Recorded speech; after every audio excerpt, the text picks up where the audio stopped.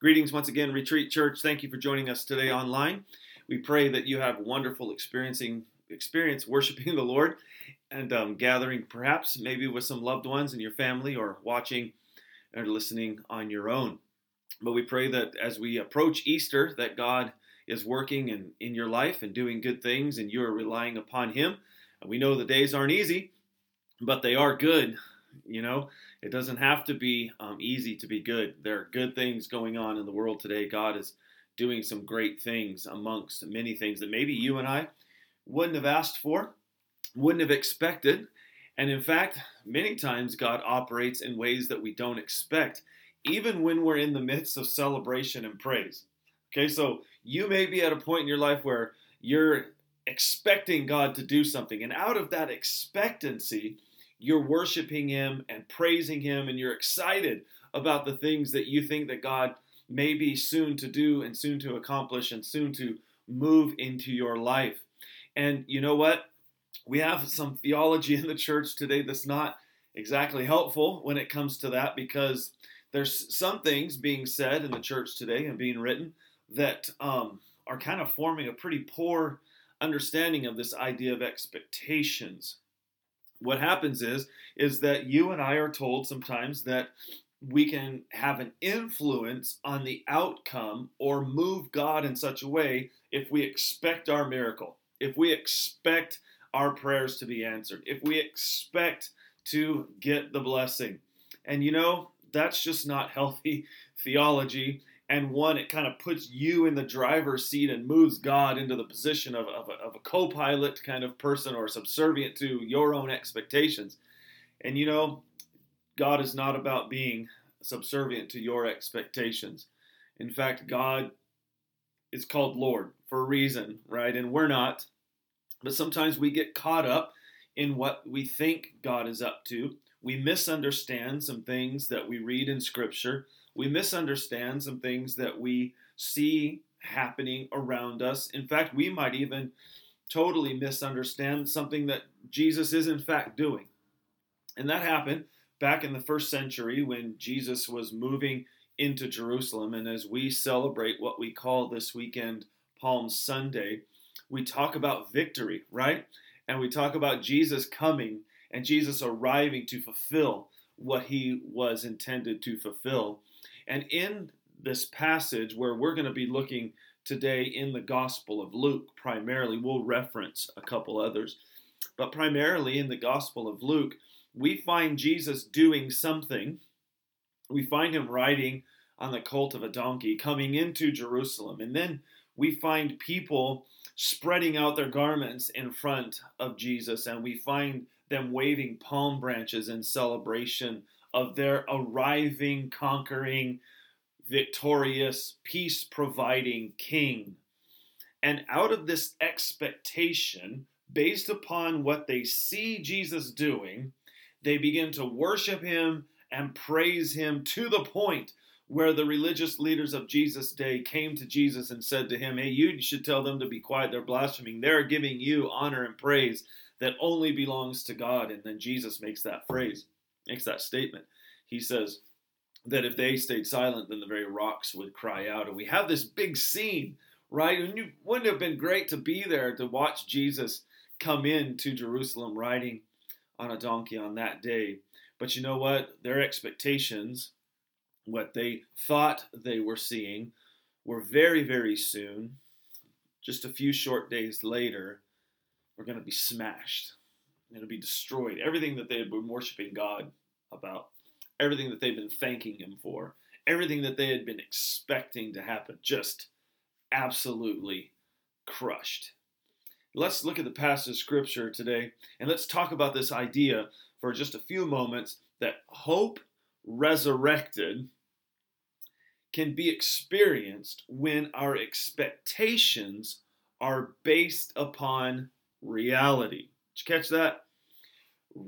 A resurrection of hope can be experienced in our lives when our expectations are based on reality. Let's work that out for a few moments, but let's begin by reading our passage of Scripture today in Luke chapter 19, Starting in verse 29, we read this. When he, this Jesus, drew near to Bethphage and Bethany, at the mount that is called Olivet, he sent two of his disciples, saying, Go into the village in front of you, where on entering you will find a colt tied, on which no one has ever sat. Untie it and bring it here. If anyone asks you why you are untying it, you shall say this, The Lord has need of it. So those who were sent away and found it just as he had told them. And as they were untying the colt, its owners said to them, Why are you untying the colt? And they said, The Lord has need of it. And they brought it to Jesus. And throwing their cloaks on the colt, they set Jesus on it. And as he rode along, they spread their cloaks on the road. And as he was drawing near, verse 36, as he rode along, okay, sorry, I skipped the line. Already on their way down to Mount Olivet, the whole multitude of his disciples began to rejoice and praise God with a loud voice for all the mighty works that they had seen, saying, Blessed is the King who comes in the name of the Lord, peace in heaven and glory in the highest. And some of the Pharisees in the crowd said to him, Teacher, rebuke your disciples. He answered, I tell you, if these were silent, the very stones would cry out. And so here was this wonderful, amazing time of worship and praise, built around this expectation that what they were seeing actually was what they had longed for. But what had happened is, as so often we do, is that we misunderstand what we see. We misunderstand what we see. Notice what had happened to these people. In the Gospel of Matthew, we are told that this is a fulfillment of the prophecies of Zechariah found in the Old Testament prophetic book, Zechariah. And it is in chapter 9, and in verse 9, Matthew actually puts verse 9 in his text. Let's read how Matthew does that. Matthew, as I move my little ribbon over here, in verse 5 of Matthew chapter 21, he writes this, in quoting Zechariah 9:9. Say to the daughter of Zion, Behold, your king is coming to you, humble and mounted on a donkey, on a colt, the foal of a beast of burden. Interesting passage of scripture. So here we go, right? Here is this understanding of Zacharias. They knew in the first century, they knew that their Messiah was going to show up in Jerusalem riding on a donkey, a beast of burden. Now, as good Bible scripture believing people who were looking forward to the fulfillment of God's promises, they had God's promises in writing. They were being taught these Sabbath after Sabbath as they were raised and as they grew up, and as it continued in their Jewish faith year after year. But they also knew the rest of what we call Zechariah chapter 9. And what happened was they had this expectation that was built upon their understanding of the whole. It wasn't just about, oh, good, he's riding on a donkey. Well, kings rode on donkeys on many occasions. They rode back into town victorious, riding on a donkey. They rode into other places, and the donkey symbolized that they were coming in peace, that they weren't coming to make war. And so, as they had that understanding, it wasn't just that every king that rode in on a donkey, well, oh, Messiah. No, not at all. But Jesus had been claiming to be the Messiah. And so when Jesus came in riding on a donkey, they thought, well, that this is him. And they began to worship him in such a way that they expected. Now, their expectations were shaped around what else Zechariah had to say about this topic. Because if you go and read Zechariah chapter 9, you understand that this chapter, like many of the prophetic passages in the Old Testament, contain or in the context of judgment. Because the people of God, throughout the Old Testament, throughout history, we tend to drift from our worship of God and we enter into idolatry. And that has taken on many different forms over the centuries. But back then, This was a passage of judgment, but also, as many of them, it was also a passage of promised restoration. So in many of the Old Testament prophecies, you will read that God is coming in judgment to his people because of their idolatry, and he's coming and he raises up foreign armies, and that they come in and they take Israel captive. We've seen this happen time and time again in the Old Testament, and this was another one of those. But chapter 9, verses 1 through 8, as it speaks of this judgment, later, shortly after this, the writing of Zechariah, the prophecies of Zechariah, Alexander the Great arises to power in 332 and 331 BC. And many of this first century Jewish scholars and even Bible scholars today will agree that the rise of Alexander the Great is in fulfillment of Zechariah 9 verses 1 through 8. That was the judgment. But what had happened was Matthew quotes verse 9, because verse 9, 10, and 11 through 17 is the promise of restoration in fulfillment of God's covenant with Moses. And so as Matthew quotes chapter 9, verse 9, he doesn't quote 10 or 11 or 12 or 13 all the way to 17. He only quotes 9. It is believed that verse 9 is a prophecy concerning the first coming of Jesus, and verses 10 onward are a prophecy concerning the second coming of Jesus. Now, they had seen this correctly. They remembered correctly. They understood. They said, wait a minute, we had Alexander the Great. He arose to power. He conquered. He formed his empire. And so our Messiah will do likewise. Now, their misunderstanding of what they were seeing was very, very simple. They did this. They compared verse 9, the Messiah, with verses 1 through 8, Alexander the Great. They compared them when God meant for them to contrast them. Wait a minute, you say. What an interesting misunderstanding. Because I think you and I and the rest of the first century people that watched this event take place, that's could be very common, couldn't it? I mean, I would have made that mistake. You may have made that mistake.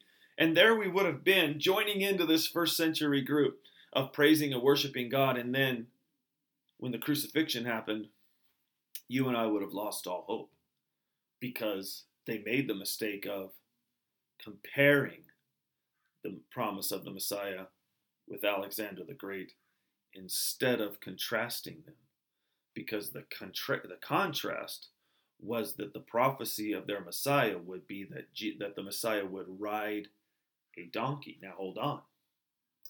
They understood, as they would rightfully do, and was totally understanding that they would, if David had ridden a donkey as a sign of victory, conquering the armies around him and the enemies of God, then why would not the Messiah? But there is again another slight misunderstanding. Notice when Matthew quotes that verse in verse 9, he quotes of riding a donkey, a beast of burden. Because not only did kings ride donkeys as a sign of peace and a sign of victory, but they also were known as a burden carrier. And then when you read in the Gospel of Luke, and you continue through the passage where we find ourselves today, 19, and you start reading on and you read what Jesus does in the next few days leading up to his crucifixion, you will sense the burden that Jesus was carrying, and that burden was sin. And in fact, many Bible commentators would say that Jesus himself was the burden that the donkey was carrying, because Jesus had begun to bear our sin, and as Paul writes, become sin for us. So they misunderstood what they saw, and I have to admit to you today that I probably would have been guilty of that same misunderstanding.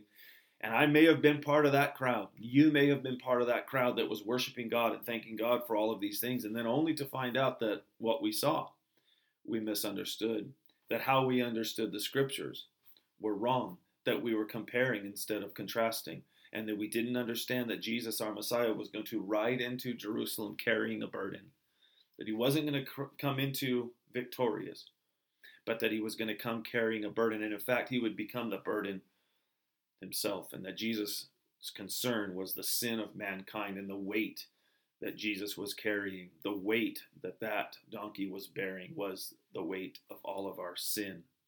And so, as it happened, we began to praise God based upon these misunderstandings as the people of God did. And maybe you've done that. And maybe you're this Easter season, you've come to the realization that God was not doing what you thought he was going to do.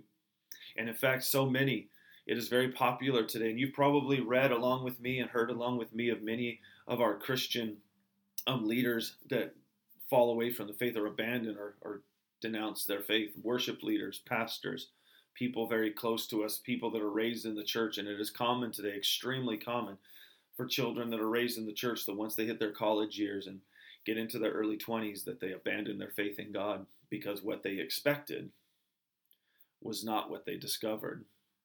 And in fact, what they were promised by many preachers just simply did not come true because there was a misunderstanding, because you and I have been told so many times that if you pray correctly, God will grant the wishes of your heart.